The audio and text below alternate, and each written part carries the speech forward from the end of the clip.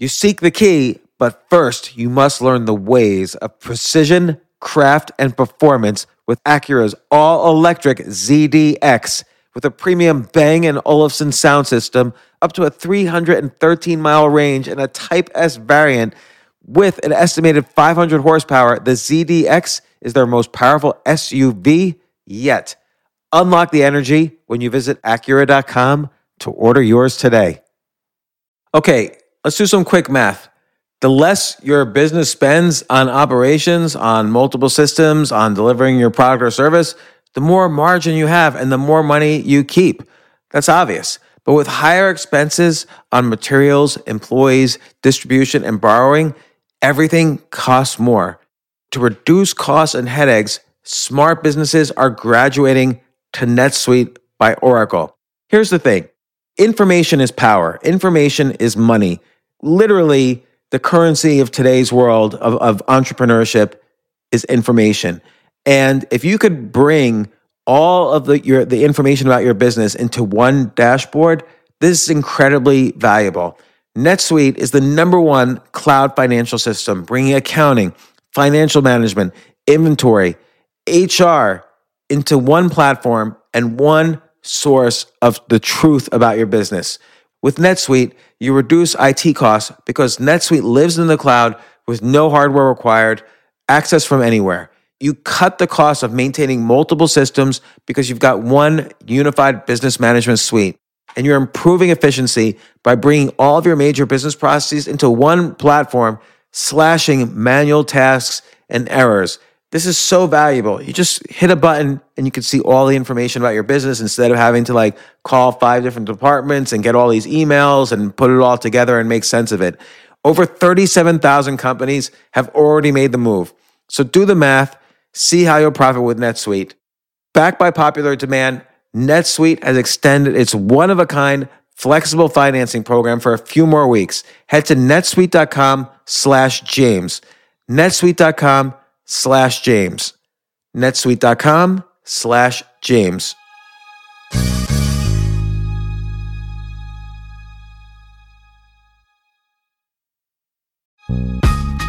This isn't your average business podcast, and he's not your average host. This is the James Altucher Show on the Choose Yourself Network. Today on the James Altucher Show. From 2001, the economy was such that competition was intensifying, so actual mass media journalism was becoming a commodity, and you had to figure out a way to reinvent, to stand out. Yeah, and what I was doing is I was just had millions of ideas on the go, and I felt quite overwhelmed by data, information. And there's a particular article I was researching that it's very complicated, and I thought, I just cannot track all the perspectives in this article, so I'm going to draw it. So I drew out a sketch, and there was a little ping moment, and I thought, wow, maybe I don't have to write the article, I could just make diagrams. And then I started looking around, and I discovered this thing called data visualization. You're not tied to a vertical, linear depiction of this information, so it's a bit more enjoyable. You can apply visualization to any topic, any data, any subject matter, anything you're interested in can be visualized, and then it suddenly becomes more digestible, more approachable, more memorable. So I'm here with David McCandless, the master of all infographics. You don't mind if I call you that, right? I'm blushing a little bit, but okay, go on. So you're the author of The Visual Miscellaneum and what was the second title? Knowledge is Beautiful. Knowledge is Beautiful. And I actually knew about you long before we met because your infographics have this tendency to go viral. Like everyone sees them. And you did this one infographic, which I bookmarked somewhere in here, snake oil supplements. And it was this beautiful page of it was 100 or so. I don't know how many supplements you had in there. Like everything from vitamin D to resveratrol to all these things. And what was actually healthy according to research, what was unhealthy according to research, what was just placebo. And I thought that was, for me, as someone who has regularly unhealthy but trying to be healthier, I was always interested in what's BS and what's not. And you did all the work on one page. I didn't have to read thousands of scientific documents. And it seems like that's the beauty of infographics, is I could see everything on one page. Yeah. And so you were mentioning to me earlier that Well, first off, how did you start into the infographics? Because it was a big change for you, right? Yeah, I was a journalist, like a normal print traditional journalist, writing articles. Like what kind of articles? I wrote for Wired, I wrote for The Guardian, just anything I was interested in, but I did some news features, technology, underground, subculture, that kind of thing. But that was becoming harder and harder as the web was getting more and more intense.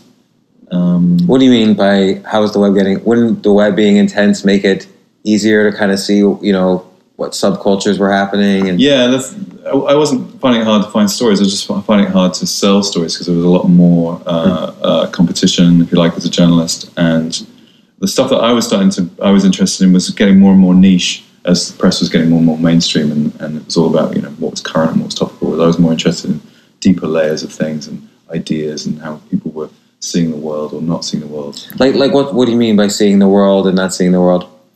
Well, like I was interested in in the subcultures and in splashing around in those pools. There are a lot of people have a lot of different perspectives. They have a lot of different angles on things that aren't necessarily of interest to your average newspaper editor. Like what? Well, one of the stories I wrote was around I was splashing around in a lot of underground drug culture. And I found a story about a man who had taken 30,000 ecstasy tablets in his lifetime. And he suffered a whole range of incredible physical and mental symptoms that were emblematic at the time of what people were saying ecstasy was bad for. That you took it a lot, you would end up. When you talked to him, what was he like? I know, I never found him. I found a study about him, but it was just a fascinating story about one man's excess and his subsequent becoming disabled. And that was the only story I could sell from that world into the mainstream press because it was a great headline, The Man Who Took 30,000 Pills of Ecstasy. So it's interesting because what year was that? That would have been 2000, 2001. So even from 2000, 2001, the economy was such that, competition was intensifying. So actual mass media journalism was becoming a commodity, and you had to figure out a way to reinvent, to stand out. Yeah. And what I was doing is I was just having millions of ideas on the go, and I was researching them. I'm a live journalist. I'm researching this. I'm backing up this one. I'm fleshing out this one. So I had many ideas on the go, and I felt quite overwhelmed by data, information, all the things I was researching. And there was a particular article I was researching that was very complicated, and I thought, I just cannot track all the perspectives in this article, so I'm going to draw it. So I drew out like a sketch, but then putting this here, moving this right, summarizing this perspective. What was the article about? It was about creationist theory and evolutionary theory, which was at the time were loggerheads in the press and in the US government. The creationist movement, evolutionary theory, fighting out in the schools. And it struck me that both camps, they were seen as blocks, but actually they were made up of little sub-camps that all disagreeing with each other. There was a parallel there. So you're saying even within the creationist camp, there were different camps? Different types of creationism, and they disagree with this type of creationism and this creationism. In evolutionary theory, there's the punctuated equilibrium crowd, there's the convergent evolution crowd, there's all these little camps, and they all have little subtle nuances and disagree with each other. So I thought it was an interesting parallel. But many different perspectives I couldn't track. So I drew this diagram just tracking them. And I remember after sketching this, it's a crappy sketch, but I remember looking at it and thinking, maybe I've done my job as a journalist here. Maybe I've communicated my understanding of this topic in this diagram. So maybe I don't have to write the article. As opposed to writing like a book on all the different subcultures within creationism and evolutionary theory, just one diagram did it. Yeah. And there was a little ping moment, and I thought, wow, maybe I don't have to write the article, I could just make diagrams. And then I started looking around, and I discovered this thing called data visualization. Did you do something with that diagram? It's in my book. I think I actually saw it, actually. Yeah. I have a bookmark. So it became one of the first graphics I created. And did people respond to it in a much different way than they respond to a normal news article? Well, I didn't release it. Mm-hmm. I just thought, this is interesting, but I never actually got it commissioned or released it. And that was before I did any infographics. So it wasn't until much later, until my book, actually, I created a book of 256 infographics, Information Beautiful, the Visual Miscellaneum. And it was rejected by the bookshops. So I've spent 2 years creating this book, and I was about to release it in the book. None of the bookshops wanted to take it, but it was too highbrow. Did you get depressed? I was very upset, yeah. Did you cry? I didn't cry, but I had a sort of inner collapse. Like I said, I took to my bed for about 2 hours. Why didn't you, alongside, like I'm just trying to think what I might have done differently, alongside of just spending all this time and energy making 250 graphics for a book, why don't you try to get them published individually, like in different magazines, or, because, magazines are looking for content. Right. There's particularly visual content that they weren't getting. Well, it was hard to pitch. Like I would go to people and say, well, what are you doing, David? Oh, I've got these information maps. I call them information maps then. I've got these information maps of these various subjects. And we're like, what? And even when I showed them to them, they were just like, we don't have a section for that. We don't know where to put that in the magazine. We don't know where to put that in the newspaper. But like, what were some of the ideas? Like, some of the ideas were fascinating. I can't believe they wouldn't be interested in publishing them.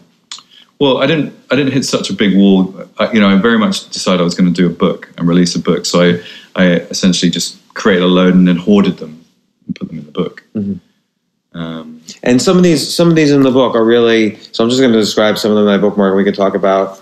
Like, you did a word cloud of what sites? Some of these websites about books. Basically, books everyone should read. And so in big letters, you have like Catch-22, Pride and Prejudice. In small letters, you have The Good Earth, The Shipping News. So and these are kind of like what were recommended for. It almost looks like these are books recommended for schools or by critics or. So this graphic is a consensus cloud. So instead of me telling somebody this is the books you should read, I took every single Pulitzer Prize winner, every single book poll, every single end of year roundup of the best books compiled them all into one data set and saw which books surfaced from all of them. And so that's a visualization of the books that all these independent polls agree on are the best books to read. So basically, it's really funny. So basically, Catch-22 is the one they recommend the most. And then To Kill a Mockingbird and Pride and Prejudice are second and third. And I like Slaughterhouse-Five up there. It's a little more offbeat. And then you have this one, Which Fish Are Okay to Eat? So you have everything from what's okay to eat here. So like catfish is okay to eat, is that right? Apparently. And then not okay to eat is shrimp. Why is shrimp not okay to eat? I think it's mostly farmed. So it's about whether you want to eat farmed food. Oh, okay. And then what are some of these other infographics here? This one was fun. International number ones. So I'm looking at a map of the world. And for every country in the world, they're number one at something. Right. So Russia is number one at abortions. Yep. What does it mean? Does that mean they have more abortions than any other? Yeah. Oh, per capita. Mm-hmm. Okay, so like Brazil is number one in gun deaths. I didn't know that. I'm just going to let the audience think for a second. The listeners think, what would you imagine the U.S. is number one at all things they could be number one at? And give you a few seconds. So. What's the answer? Serial killers. Why do you think the U.S. is number one at serial killers as opposed to like any other country? That is a very good and big question. Like the U.K. where you're from is known for the most famous serial killer, Jack the Ripper. Right. Yeah, we started it, but then like everything we start, the Americans just sort of take over and do better. Canada, number one for single parent families. Why would that be? Because maybe they're more liberal about divorce laws or something? Perhaps, yeah. Australia, I'm not going to drive a car in, which people can find out why if they buy this book. What was the most unusual piece of data that you got from this graphic? Let's have a look. I think I just remember the impetus for this was like I just thought there's got to be something every country is good at. So I went through all the data trying to find things. I mean, the thing for me is like the biggest country for Brazil nuts is actually Uruguay. That's funny. Not Brazil. No. Well, I guess France is not the biggest for French fries. So what is France the biggest for? Hold on a second. Sugar beet. I don't even know what that is. It's like sugar cane, but it's more of a root vegetable. I have to keep looking at this. I'm sorry. Just for 1 second. So, okay, opium, that's Afghanistan? That's actually an old version of the graphic. There's a more recent version I just released last week. Oh, really? The date, on your website? On my website. What's your website URL? Informationisbeautiful.net. We could put some of all the graphics we mentioned. I could just do a special page and people could see them. Oh yeah, that'd be great. Yeah. Wait, What country is this where roller coasters are number one? Testing my geography. I think that's the Philippines. Okay, roller coasters number one in the Philippines. So here's the question I have. So I'm looking at this as a graphic and obviously it's beautiful. It's a map of the world. People love maps. But what makes this different from just looking at a list of countries with their number one in the world at? Like, why would this be more engaging? Well, this is non-linear, so you can explore this map, this information map, if you like, in your own way. You can roam down South Africa, you can go across to Europe. You're not tied to a vertical, linear depiction of this information. So it's a bit more enjoyable. It's like a roam, it's like a walk through the woods. It's just see what you can find. You just did it yourself. You just explored and found countries of interest. So it introduces a non-linear. We got it. You got it. But one thing that's interesting, though, I guess it makes the brain work harder at finding correlations. So if I'm just looking at a list, then I'm looking at one country at a time and one thing at a time. But here I can say, oh, Asia might have something more in common, and North America might have something more in common. So there's other ways I can look at this. I can group things in different ways when it's graphic like that. And you get the feeling of discovery when you come across something. So there's like a little, oh, yeah.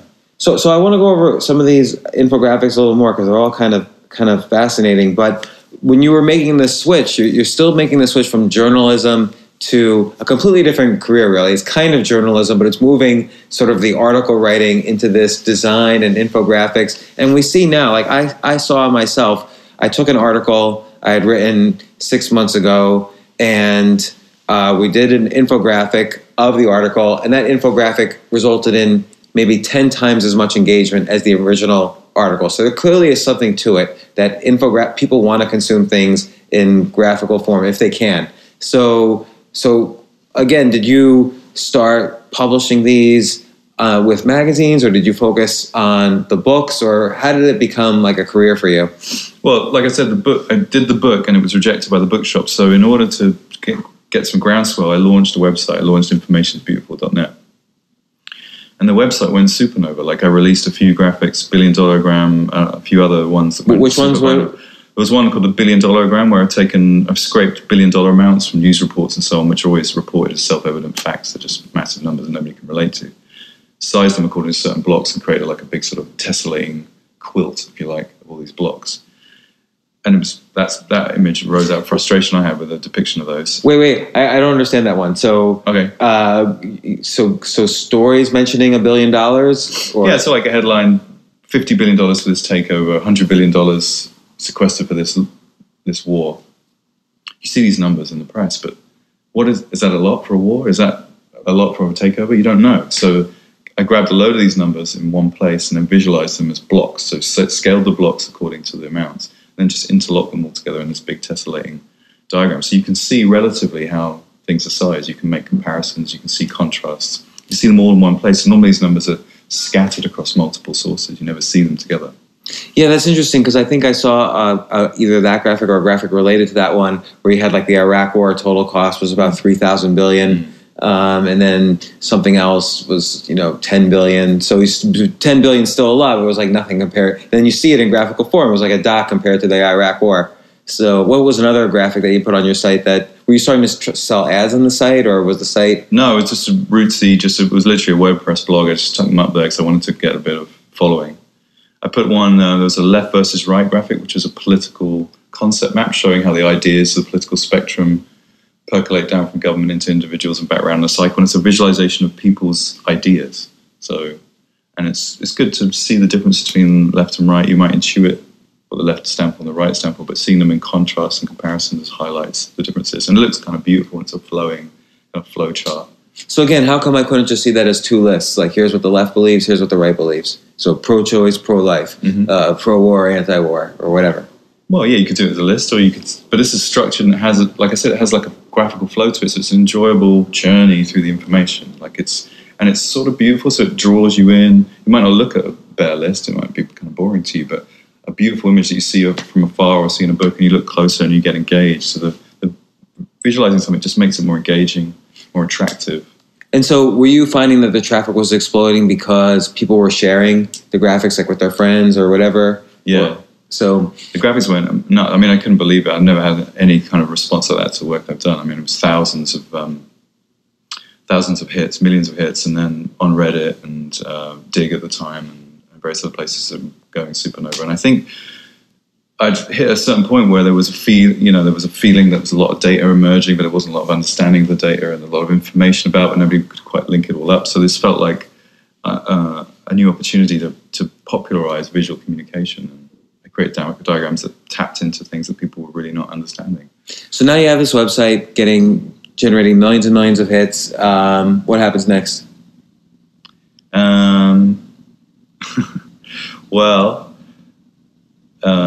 Sorry, are we talking about historically what happened next? Yeah. Oh, okay, sorry, I was trying to think. So then suddenly the bookshops wanted the book, and the book was in the shops, and it started selling loads and loads of copies, and it was very exciting. And then I was invited to do a TED Talk, as you do. And I did a TED Talk, and that went super viral as well. So then that was another wave, and suddenly it was like... How many views are on the TED Talk now? I got 2 million. Okay, great. Is that a good number? I don't know. There's 130,000 on my TED Talk. Oh, right. So it's putting on the infographic of TED Talks, I'm a small dot, and you're this big block. Yeah. And that was very exciting. I remember I was on holiday at the time when they put it up, and I didn't have my phone on me, and then I logged back into my phone, Facebook, and I had like 5,000 new friends on Facebook. As you do. Suddenly. And then that just became, it was great. It was very supportive, and I got very enthusiastic, and all the time I was just creating the work. I just wanted to just make work. So I managed to be able to turn off my day work, which was like just being a normal journalist, and just dedicate my time to create more and more images. And were you how did you start kind of reinventing career-wise? Like, how did you start making a living doing infographics? I guess the book was selling, but... The book was selling, but I had to earn out my advance. So what happened is, like, every single company started knocking on my door saying, can you do this for us? We've got lots of data. Can you just do the magic thing to our data and make it look like this? Like who? Stuff. GE, BBC. Like, what would GE want to, like, what would GE want? They wanted to illuminate a lot of the stuff they were doing around eco actions and products they released that were very cool, but nobody could really understand them, or they were very niche, and they wanted to see them visualized. They wanted themes around those products visualized. So did some nice work with them. They were very good to work with. Would you ever get, let's say you put so you're taking all this data and you're kind of conceptualizing how the design should look, and you're putting this infographic up. Would you ever get upset if you put it out there and people were like, not this one for us? Not so much that, but what really upset me is when I got something wrong, and I did occasionally get things wrong. Like when? I remember when the Icelandic volcano came out, and I did this image of like, because the volcano was spewing huge amounts of CO2, but the flights were being grounded. So, were we actually winning here? Were we actually saving the Earth because there was less CO2 from the flights, or was the volcano releasing so much CO2 that it was actually, compensating? Was it the first carbon neutral volcano? Basically, that was the question. And we did a lot of research, did a lot of calcs, and we missed a zero in the calc and released it, and it went viral, 6,000 tweets and all this. And then we noticed the error in the calculation. It was just like, so it was just a kind of mortifying moment. It's horrible to get something wrong as a journalist. It's really horrible to see that error circulating round and round and round and round. What'd you do? Issued a correction. 29 retweets. And what did the correction say? What was the determination? It was a first carbon neutral volcano. It definitely was. That's interesting. It was grounding the flights didn't change global warming at all. No. So you mentioned earlier, and we started talking about it, but how the process of doing all these infographics and getting all this data and kind of condensing them down to this more easily understandable form has made you less anxious about the world or life or whatever. What about that made you less anxious? Well, a lot of the graphics stem from feelings that I have, like maybe I feel like I don't understand something, or I feel ignorant, driven by my ignorance, or I feel anxious about something and I want to understand, get to the data and see if it's real. Like what's something that you get anxious about? Like flying. Flying was a big thing for me, like plane crashes, flight safety, and so on. So I created a bunch of graphics around that, and I took every single fatal air passenger crash of the last 20 years and examined the root cause of each one. And was it human error? Was it mechanical error when it occurred? What airline? What time of day? What destination? Slicing, dicing all this data to try and find out if there was a pattern or there's some way I can minimize my risk. But what I found is that air travel is just getting safer and safer and safer. There are less and less crashes, less and less fatalities. And although every crash is big and it's in the media and it feels fearful, it's actually, they're getting smaller and smaller, more and more reduced. So it's kind of like more relax, just accept.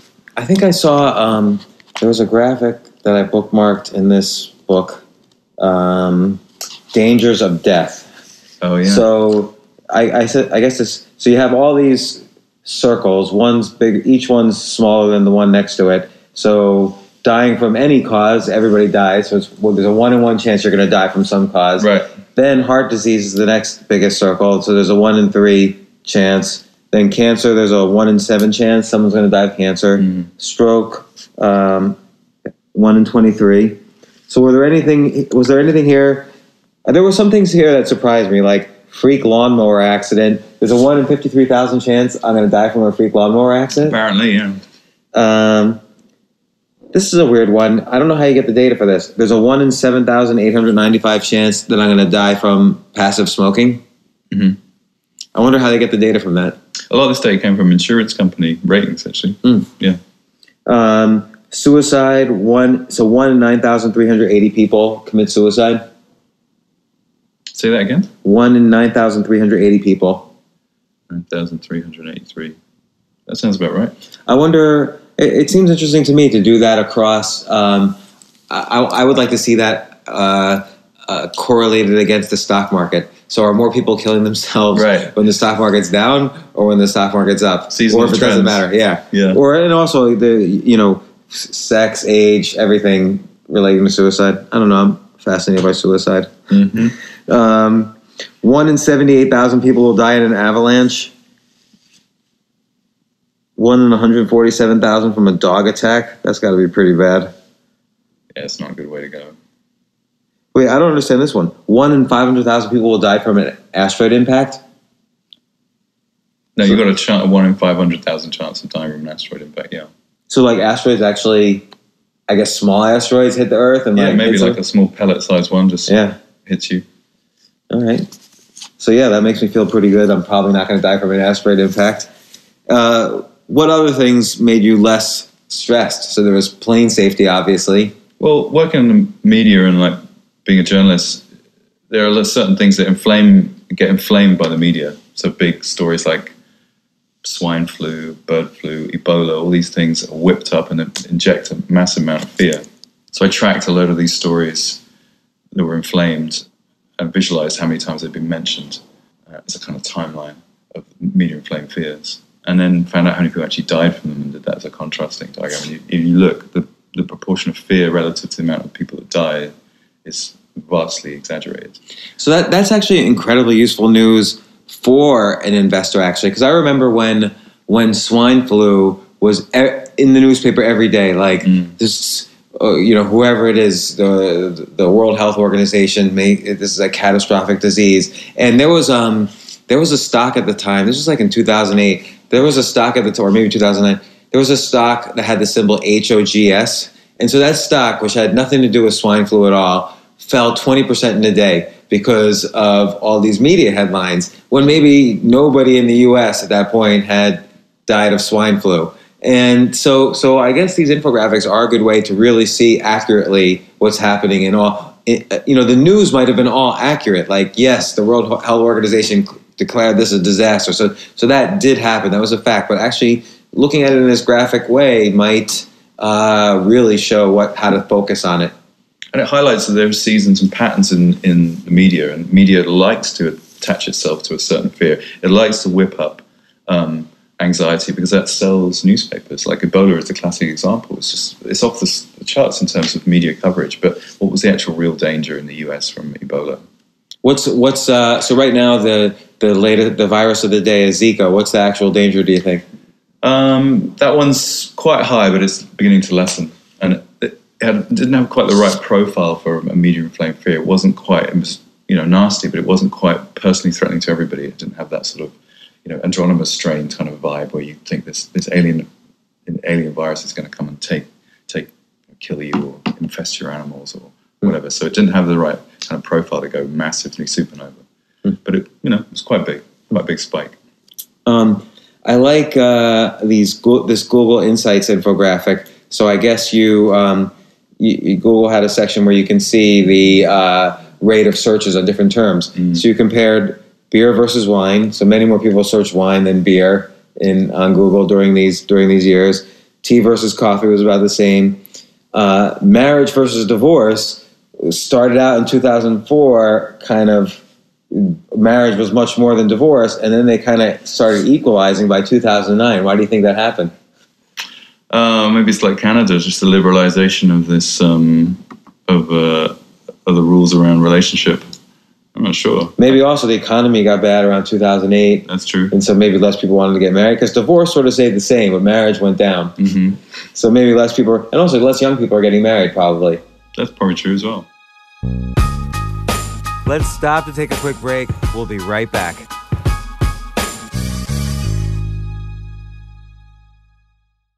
Yes, it's totally true. Airbnb has changed my life. If anything, they have made my life so much better. Like, I used to live in Airbnbs. I lived in over 100 or 200 different Airbnbs over a 3-year period, and I loved it. I became a really good guest of Airbnbs, and I got to know lots of hosts. So when I initially owned a house, of course, the first thing I thought was, I'm going to turn my house into an Airbnb because I travel a lot. So why leave my house unused when I could make a side income by letting others Airbnb my house or come to stay in my house as guests? And having my own Airbnb or being a host for Airbnb has allowed me to do just that. And I've met other hosts. I've actually spoken at Airbnb's host conference. I think it was in 2017. I met so many just nice hosts. It's a great community.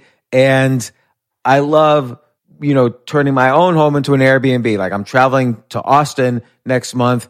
My home's going to be an Airbnb while I'm away, and I'll stay in an Airbnb. I'd rather stay in like a 3-story house Airbnb than in one tiny hotel room in the middle of Austin during South by Southwest. So listen, while you're away, your home could be an Airbnb. Many people host on Airbnb, but there are people who are just letting their house sit empty, who've never thought about it or didn't realize their space could be an Airbnb. Hosting can easily fit into your lifestyle and is a great way to earn some extra money. So if you have a home, but you're not always at home, then you have an Airbnb. Your home might be worth more than you think. Find out how much at airbnb.com/host.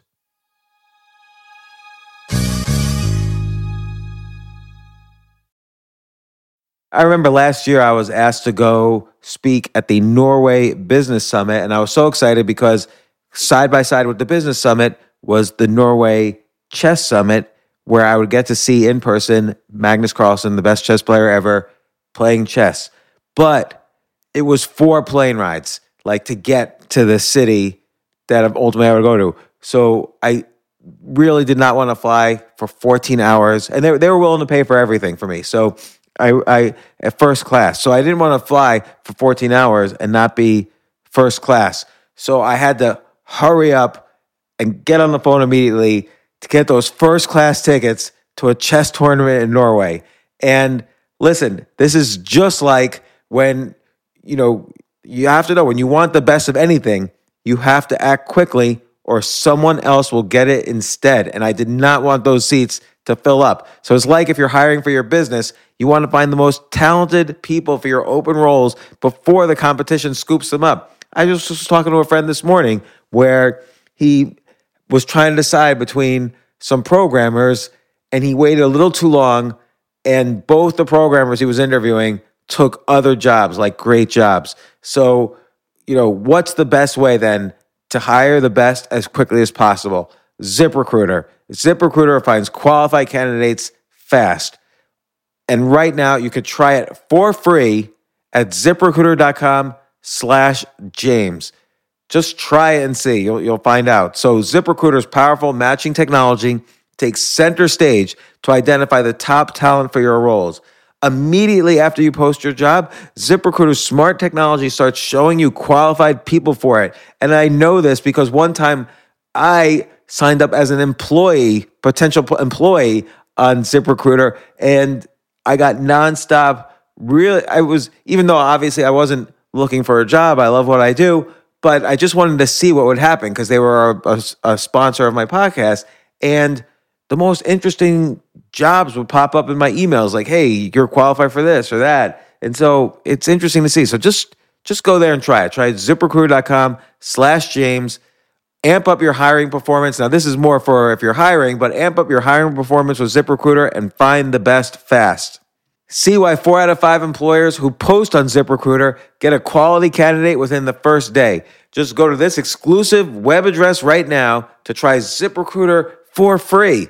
ZipRecruiter.com/James. Again, that's ZipRecruiter.com/James. ZipRecruiter, the smartest way to hire.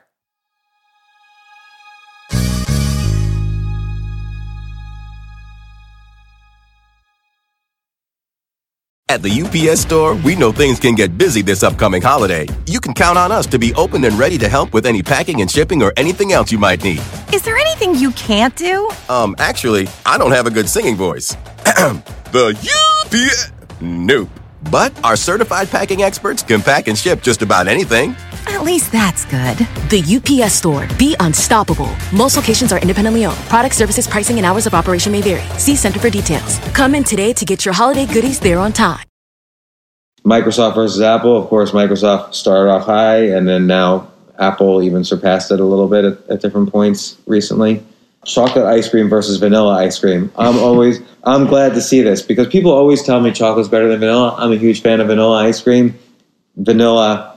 Wait, what are the spikes? So it seems like every year vanilla has a huge spike over chocolate. Summer. So in the summer, people like vanilla better than chocolate? Yeah. Is it more refreshing or something? Must be. It just feels so much better on the tongue. Actually, the good thing is we don't even have to know. This actually is what people searched on Google. So this tells us, we can come up with whatever story we want, but this tells us what happened. Mm-hmm. Britney Spears versus Paris Hilton. Paris had a couple of spikes in 2007. What's this last one? Oh, YouTube versus sex. This is a great one. So sex in 2004 was obviously much higher than YouTube. And then YouTube spikes much higher than sex. Magnitudes higher. Why do you think that happens? Because YouTube's better than sex? Oh, wait. You had another infographic. What's better than sex? I don't know if I don't remember where that one was. Did I have a graphic? Yeah. Oh, that might have been in the new book. You definitely had that graphic. You basically, you started off with the Google phrase, what's better than, and then all the things up you put in like either a word, you didn't put it in a word cloud, but you kind of emphasized what were the more prominent phrases that were better than sex. So what were some of the examples? Do you remember? I don't remember. I'd have to find that infographic. I'm telling you all about your own infographics. It's nice to be reminded. And then, in some cases, of course, it's not just this and that. You have colors and the depth of the colors signifying different things and the size of the words signifying different things. It's like a visual vocabulary. So with visualization, you're able to take data and information and encode it in visual language that the reader can then decode and understand. And because visuals, patterns, colors are more natural a vocabulary to the eye, to the brain, it's actually a very rapid, direct, interesting, attractive way of communicating information. It's enjoyable to take all this in. Yeah, and there's a lot of information. So for instance, you have this one on alternative medicine. So on the left-hand side, it ranges from there's no evidence to strong evidence. So strong evidence is acupuncture. No evidence is aromatherapy. What do the size of the circles signify? The size is popularity, so the general popularity of a given alternative treatment. So, for instance, aromatherapy is a lot more popular than biofeedback, even though there's promising evidence that biofeedback might work. And what about the colors? The colors signify kind of what kind of, whether it's natural substances or mystical alternative medicine or body therapy. Yeah. So you have all these different kinds of ways of reading the data, as opposed to if this was an article, it would be unreadable. Yeah. And kind of boring. Yeah, because then how much evidence on acupuncture? How are you defining it as, I guess, energy versus, body or whatever? And then, how many people are interested in it versus all these other things? That's interesting. Chinese medicine, there's conflicting. I always thought Chinese medicine, there was evidence, but maybe not. Yeah, I think for some treatments there are. Such a big body of knowledge, Chinese medicine. What's the so the left axis I said was no evidence to strong evidence. That's alphabetical. So okay. The horizontal axis is alphabetical, so you can find things in the data set. Oh yeah, and then here's one. We actually took this picture a few months ago. Most common breakup times. This is a great infographic. So, why did you make this infographic? Well, it was personal interest, but is there a pattern to breakups? Like, is there a time of the year when breakups are more likely to happen? So we scraped thousands of Facebook status updates, and we found a pattern in the data. How did you get all the status updates? Well, at the time, Facebook had a tool called Facebook Lexicon, which allowed you to search Facebook status updates and derive data from it. It was only on the site for like 3 months before they whipped it off. I think they realized how powerful it was. Wow. So do they sell data now? Like they could make a lot of money selling big data. I think they have an internal tool that probably does this. Yeah. So okay. Did you figure? Okay. So what are some of the dates that are the worst breakup time, or the most common, the most popular breakup times? Well, there are peaks twice a year. Once around about Easter, and then 3 or 4 weeks before Christmas. There are little mini peaks every Monday, and then there's a flattening out in the summer. Flattening out in the summer, we're thinking, you want to be young, free, and single in the summer, right? A little clear out there. There's a mysterious peak around April Fool's Day when that trick you played really went wrong. Mondays. Do you think that's why there's a peak around? So again, we don't know. We just know that the breakups happen around the first of April. We have to be careful because we don't know. Monday, people come out of bad weekends, maybe update their statuses on Mondays, and then the lowest day of the year is actually Christmas Day. So nobody breaks up on Christmas. Who would do that? But it seems it's not actually zero. Right, it's not zero. But then it goes back up again, January 1st, but I guess not that much. It keeps going up until Valentine's Day. So people, or until spring, it keeps rising. Why do you think it keeps rising until spring? Well, the sap is rising in spring, isn't it? The encouragement to just go out into the world and be young, free. So people are figuring all along the way, well, I better be single before spring. So I've got it. So depending on the courage of the person who's doing the breakup, that's why the line's going up until finally spring hits and they all clear out. Everybody who was on the fence is just done. Yeah. Does this give any advice like, I probably shouldn't argue? So it looks like a big peak 2 weeks before the holidays, I guess, because then you're either going to your, spouse's family's house or not. And so this is probably a good time not to argue with your spouse during these peaks. All right. Let's find some more. They're also interesting. I had a whole bunch here. Oh, here's the what's better than sex one. Bam. Wikipedia. No. Food. No. Wait, where's sex? Oh, sex is up there. So nothing's better than sex. But there's what people were searching for. Porn almost reached it. And the weather almost reached it. And that's based on Google searches. Yeah. Oh, I thought this one was really interesting. So there's that game 6 Degrees of Kevin Bacon. Mm-hmm. So the idea is that any other actor is connected to Kevin Bacon through 6 movies. So they were in a movie who with somebody who was in a movie with somebody who was in a movie with someone who was with Kevin Bacon, and Kevin Bacon basically is connected to every actor within 6 movies. So you are showing in this infographic by the size of the faces of these actors, which actors are actually better or more connected to more actors in fewer connections. So I guess number 1 here is like Rod Steiger. Mm-hmm. See the Twilight Zone guy? I think so. Christopher Lee. I don't know. I don't even know who Christopher Lee is. You know who Christopher Lee is. He's like Scary Man. He's in a lot of horror films. Okay. Maybe so a lot of people, when they were starting out, they were in horror films, so they co-starred with him. And then Dennis Hopper. He wasn't even in that many movies, right? Yeah.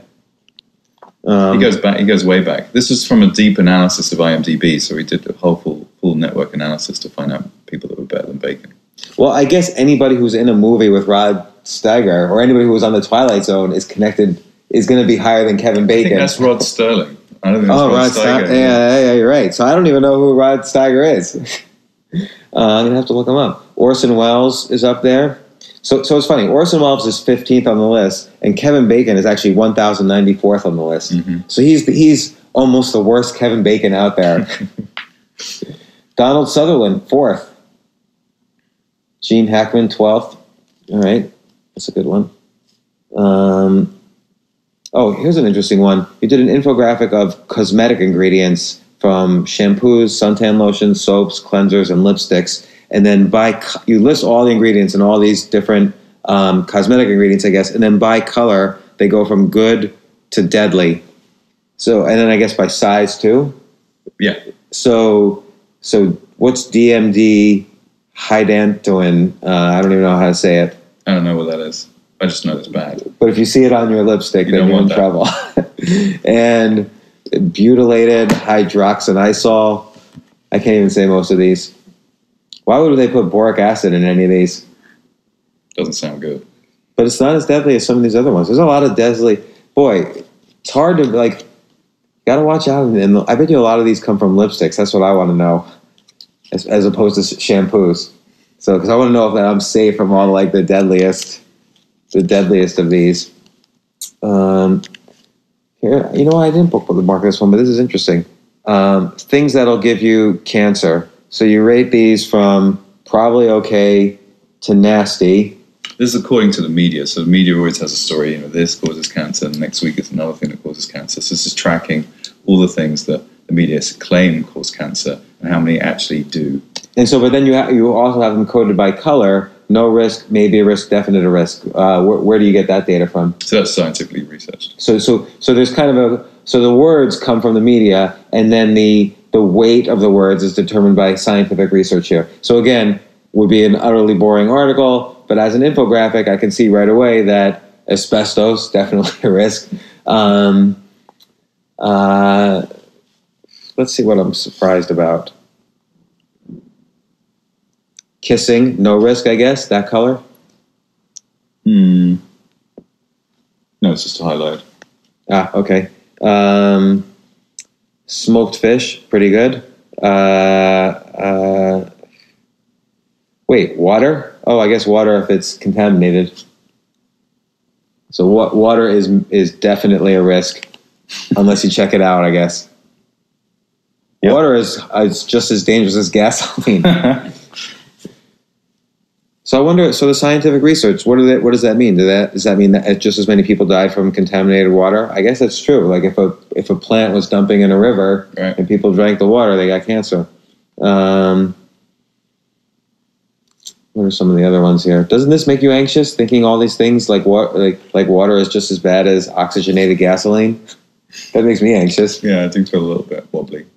Water is just as bad as stress for causing cancer. But sunscreen does not cause cancer. No. Good thing toothpaste doesn't cause cancer. All right, here's another one that I thought was interesting. So based on the size of the mug, how much caffeine is in different kinds of coffee or Coke or whatever. So I always thought a can of Coke was as much caffeine as like a cup of coffee. But where's Coke here? Here's Diet Coke has 47. So Diet Coke has 50. Yeah, 50 milligrams or something. And then regular coffee has 200 milligrams. And decaf has 8 milligrams. So still a little calf in decaf. Mm-hmm. Green tea, I always thought green tea was the same as coffee. 60 milligrams versus 200. A bar of dark chocolate, 75 milligrams versus 200. This is interesting. Instant coffee, 85 versus regular coffee, 200. I have to remember that. I really want my caffeine. Most edited Wikipedia pages. And this is as of what day? 2008? 2009? Yeah, I mean, you got a first edition there, so that doesn't go back. There's a more updated version on the website. This is quite a good one. Articles of all the most edited Wikipedia pages, because there's a whole... If hidden culture war that goes on Wikipedia as various people battle over the depiction and explanation of things. And like the page on hummus, for example, is a massive battle in the comments field between Lebanese people, Israelis, and the Arab culture, who all claim to have invented hummus. So they're having this long-ranging battle in the discussion page of the Wikipedia page over this, the ownership of this. And are the words weighted by the kind of conflict or the number of changes? So, like, for instance, Jesus is weighted more than Freddie Mercury. Yeah. That's funny. So Freddie Mercury, though, is one of the most edited Wikipedia pages because people don't know whether he's Iranian, Indian, Parsi, or Azeri. The Death Star, 120 kilometers or 160 kilometers in diameter, I guess. Massive war over the width of the Death Star. And why is Avril, I don't even know how to say her name, Lavigne? How do you say her name? Levine. Why is that? I'm with you, or... over the capitalization of the word with in the song title, I'm with you. So there's over 3,300 changes, and that means they're changing back and forth. Wikipedia should kind of cap that somehow. Is there any solution? Well, it's kind of fun. Why not? Yeah, right. They get more page views. Ann Coulter, almost as much as Jesus. She's got 7,696. Was she born in 1961 or 1963? I don't know. Star Wars. Only slightly bigger than Ann Coulter. So yeah, that is much more interesting as an infographic than as an article. I think the whole issue of how do you make a website go viral kind of suggests that people should focus more on infographics to communicate information. Yeah, like I said, it's more intuitive, it's quicker, more memorable. There's a real appetite for it. And it's been around for years. I mean, infographics have been around since the 1800s. A lot of very ancient graphics. What was the first infographic? I'm not sure, but one of the most popular ones, the most famous ones, is of Joseph Minard from 1860. You've seen it? It depicts the march of Napoleon's army to Russia and its subsequent retreat. And it's just this beautiful, hand-drawn painting that shows the tragedy of the campaign as his soldiers get narrower and narrower and narrower and narrower.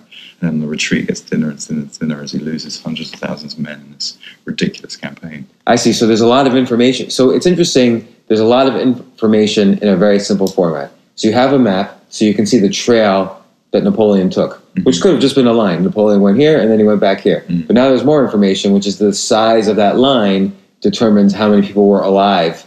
And so you could even see probably where the major battles were fought, where they camped for the winter. And Minard also folds in the average temperature at every stage, so you can see how where the temperature drops, all these soldiers just die. Like hundreds of thousands just die. It's terrible. I like this one here. So I guess the average lifespan is 77.8 years. So you have circles signifying what do you do during those 77.8 years. So obviously the biggest circle is sleeping. We spend 28 years of our life just sleeping. But I like some of these smaller circles, like reading takes up 1 year of your life. Like one entire year is just sitting around reading. Caring for others is also reading. How do you define caring for others?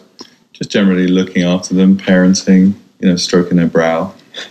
Watching TV, though, 8.5 years. Yeah. So 8.5 years of my life, which is probably true. I'm a heavy TV watcher. 8.5 years of my life is going to be spent just sitting in front of a screen watching TV.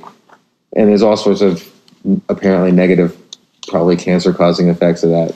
Do you want to look through the website? Because the website has got more recent stuff. And it's a bit more browsable. So, okay, we're looking at your website, and this infographic based on a true story. So where did this come from? Well, I love movies, and I love based on a true story movies, but I hate being conned. So this is a scene-by-scene, beat-by-beat analysis of the biggest based on a true story films. The Big Short, Spotlight, Bridge of Spies, Imitation Game, and so on. So we went through literally every single scene and created a barcode, if you like. Red indicates false scenes, blue indicates true scenes, and the in-between colors are like true-ish or false-ish, depending on the pedantry setting. So it's an interactive, so you can set a different pedantry level, whether it's, come on, it's movies, or I can bear some dramatic license, or just show me the absolute truth. So it's black, everything's black and white, only a very absolutely true scene. So The Big Short, which came out in 2016, it's 78% the raw truth. If you go raw truth. But if you allow a little bit of dramatic license, it actually goes up to 91%. It's disturbing. But what's really disturbing is, I mean, so many people love the movie American Sniper and assume that was just true, like how things are happening in Iraq. And that's only like barely about 50% true. Right. And The Imitation Game, which basically says World War II was won by this guy who comes up with the Enigma machine or whatever, that's only 41% true. Yeah, it's terrible. It's a terrible travesty of the historical record. Even the characterization of Turing is wrong. You know, he's characterized as being the sort of like Asperger-ish. Asperger. He was a very gregarious, very sociable guy. He was a little eccentric, English eccentric, but he was no way an Asperger's. So most of these are okay, like The King's Speech, 74%, The Social Network, 76%. What was the most egregious example? Selma, 100%. True. So do you have Yeah, we can sort by most false. Sort by most false. I think we already discussed it. The Imitation Game, American Sniper, Dallas Buyers Club, pretty not true as well, 61%. But a spine of truth, but a lot of dramatic license there. Wolf of Wall Street, pretty true, 80%. Yeah, I guess because that's just like a single thing that happens, and then the cops go after him. So it's a little harder to fake. Things like the Wolf of Wall Street or the Social Network. That's all in like court documents. So a little harder. And The Imitation Game is one of the oldest historically. So maybe they took a little more poetic license. Only 12 Years a Slave comes from an older period of history, but that one was 88% true. Yeah. I thought you did one like this based on a true story with TV shows. Did you? Like The Tudors, stuff like that? No. Oh, okay, maybe I was thinking I wanted. That was the other guy. I wanted that one. So, what's every cooking oil compared? Because everyone says like different cooking oils are healthy. This is every single cooking oil you could use in the balance of polyunsaturated fats, saturated fats, trans fats, and so on. So you can, and also the smoke point. So a lot of people cook with oils that they should actually just use for salads. So you can destroy the nutritional value of oil if you overheat it. So what am I looking at? Like, what's this 84 for sunflower oil? Is that good or bad? That's monounsaturated, so that's good. Higher the better. Saturated fat, high. So the best is like the sunflower oil and avocado oil, and the worst is corn oil. What's that one? Grapeseed oil is really bad. Mm-hmm. Coconut oil is really bad. I always thought that was like super healthy. Well, it's low in monounsaturated fat. It's high in saturated fat, but it has an interesting different type of saturated fat that may be more healthy. The main thing to pay attention to, though, is polyunsaturated fats. So your omega-3 and your omega-6, you heard of those, right? Yeah. So what happens is omega-6 steals the receptors for omega-3. So if your oil has a lot of omega-6 in it, it'll actually prevent the good omega-3 from being absorbed by your body. So the ratio between the two, omega-6 and omega-3, is really important. You want the lowest ratio between omega-3 and omega-6 in any oil you eat. So what's good here? Soybean oil. Yeah.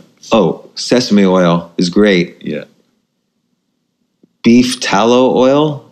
I never even heard of that. Rapeseed oil, I'm not going to use that anytime soon, but that's good apparently. Hemp oil. Yeah. Flaxseed oil looks like the best. Yeah, 59% omega-3. Wow, I gotta start eating with that if I ever cook again. So again, that's something that would be horrific as an article. How would you even write that as an article? You can't. You can't. Because there's so many different ways we're looking at the information there. Too many variables. And you have to visually look at it really quickly. I like this one, top 500 passwords visualized. Yeah, this is good. So this is, when these horrible data breaches occur, the data is often leaked online, which is terrible, but it also means that we can analyze people's password choices. So these are the top 500 English language password and password stems in one diagram. And the cool thing about this is if you examine the data, you find there are different categories of password. So, for example, like a password or password access is a theme. So password is actually the most popular password. 5% of users use the word password as their password. And then There's alphanumerics, a QWERTY ABC one, and so on. So like, get this, 10% of users either use the word password, 1, 2, 3, 4, 5, 6, 7, or the admittedly higher security, 1, 2, 3, 4, 5, 6, 7, 8 as their password. So wait, so what's the size of the word mean? So these words are different sizes. So the size is how long it would actually take to brute force hack that password. So, if your password is THX1138 or NCC1701, and I'm sure there are listeners out there that know exactly what those are, that actually would be hard to crack. But if I had this list, I'll just go straight through this list. And that's what hackers do. As soon as there's a data breach, they just pour these passwords into their dictionary and use it on a dictionary attack. So I love the nerdy pop password. So NCC 1701 is the USS Enterprise from Star Trek. THX 1138, George Lucas's first movie. Very good, sir. You're scoring high on the nerdometer here. I don't know. Rush 2112. I don't know what that is either. Maybe a band by Rush. OU 812. I don't know that one either. Bond 007, though, that's clear. Gandalf, Matrix, Star Wars, Snoopy.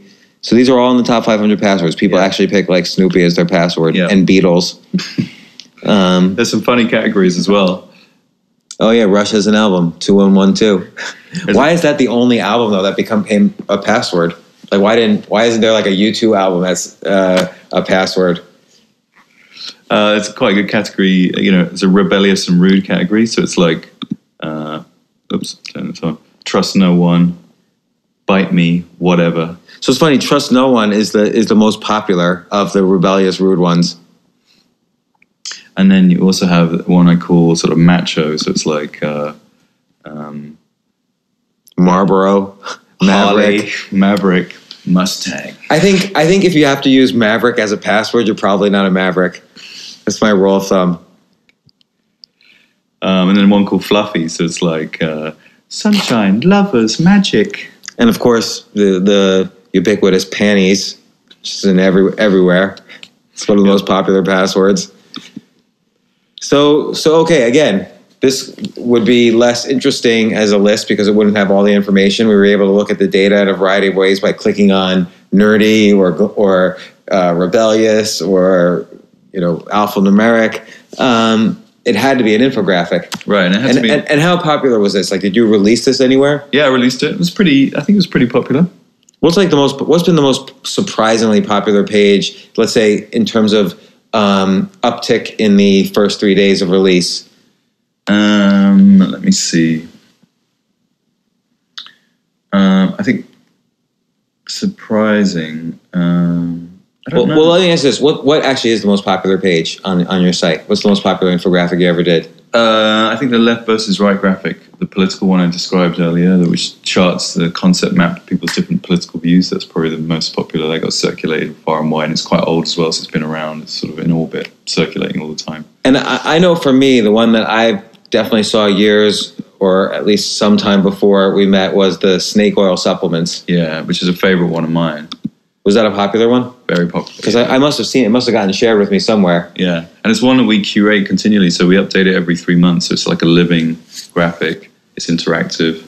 You can filter it depending on what you're interested in. What's this one? How much do artists earn online? So this is the flip side of the great streaming revolution. It's great for record companies and for listeners, but it's not so great for artists. Artists suffer because they get paid an absolute pittance for streams, and a lot of people that stream music don't then end up buying the CDs. A lot of the money for artists is in physical sales, so CD sales or full album downloads, whereas stream tracks basically don't give them much revenue at all. There's actually a better version of this. Let me bring it up. How much do artists get, like, if they sell a track on iTunes?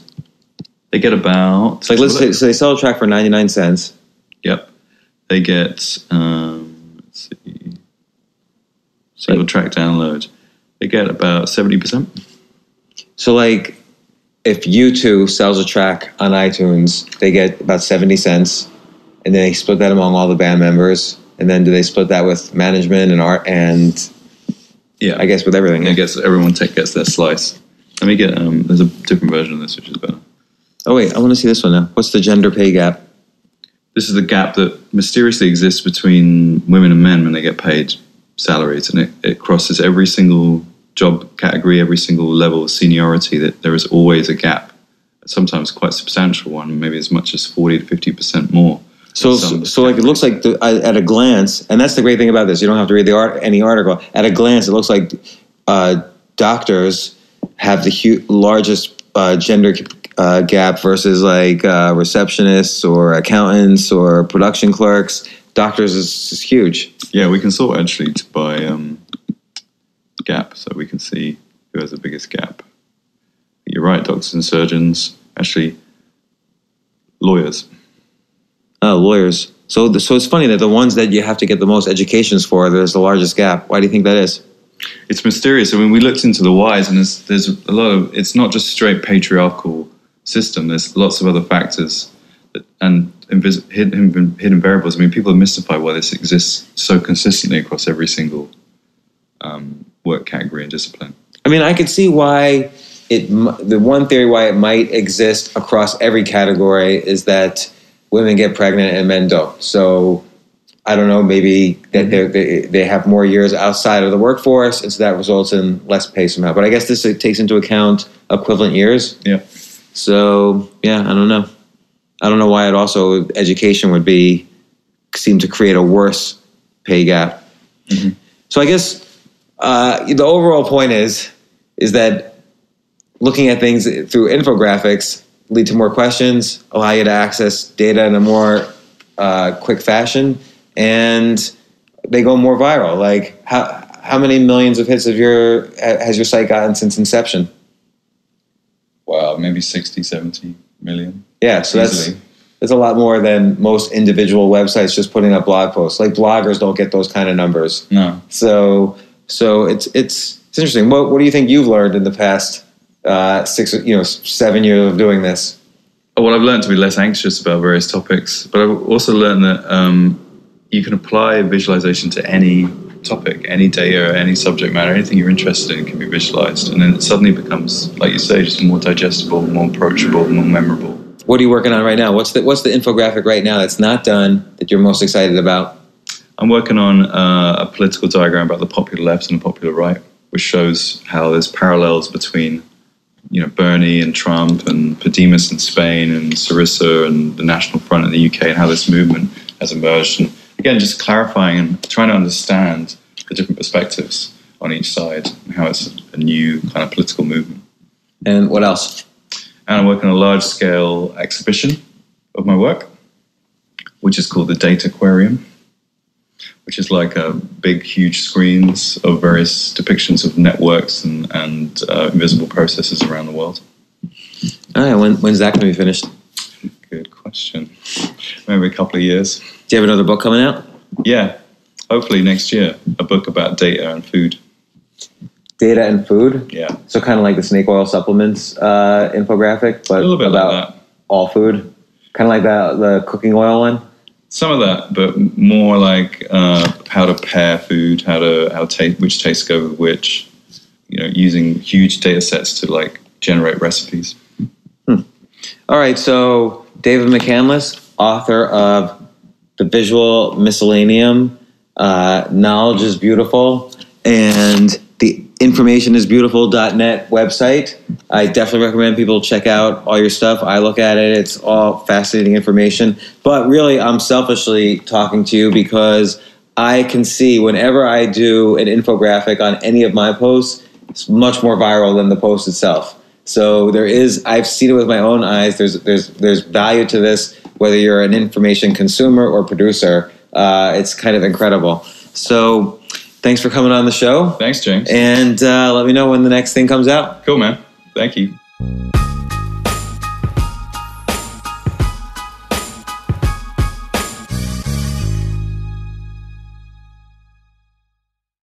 I just want to say thank you to everyone listening to this.